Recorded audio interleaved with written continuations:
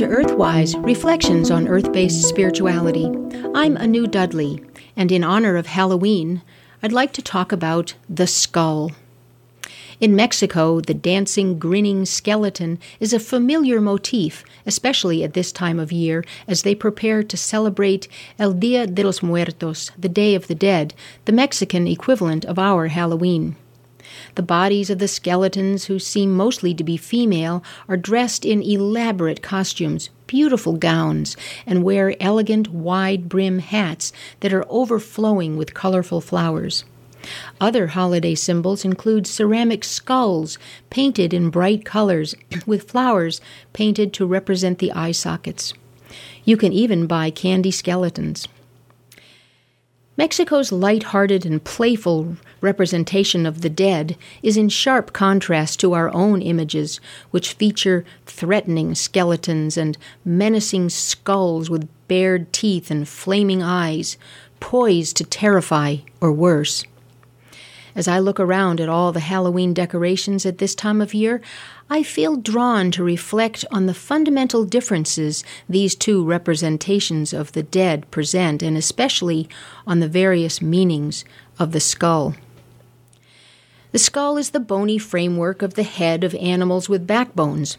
It contains and protects the brain, as well as important sense organs like the eyes and ears and nose and mouth.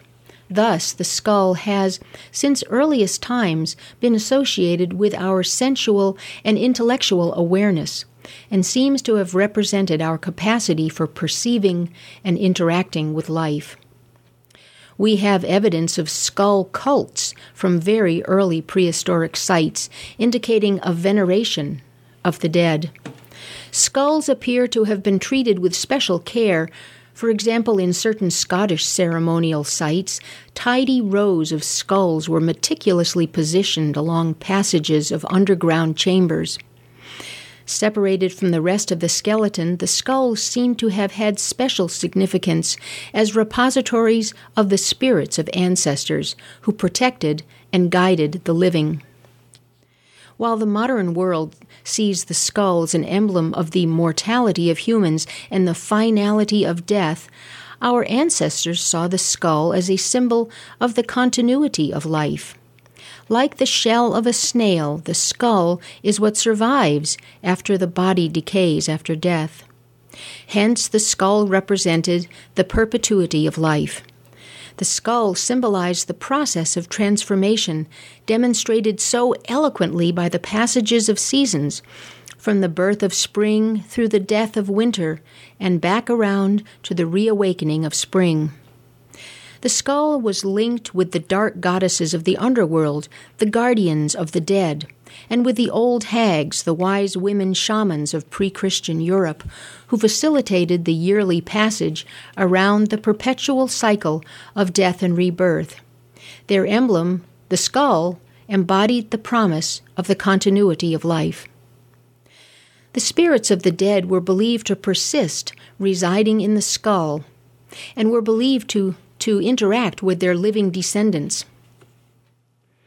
Many cultures had and still have festivals where the spirits of the dead are invited to participate, and where the death's head at the feast, the skull, has a place of honor at the holiday table.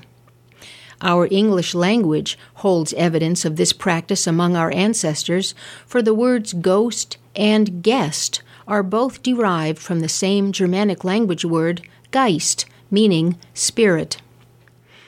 Only when death came to be seen as the end point in linear time, as in Judeo-Christian tradition, rather than merely a spoke in a perpetually turning wheel, did death become loathsome and fearful, and the skull become a symbol of dread and terror.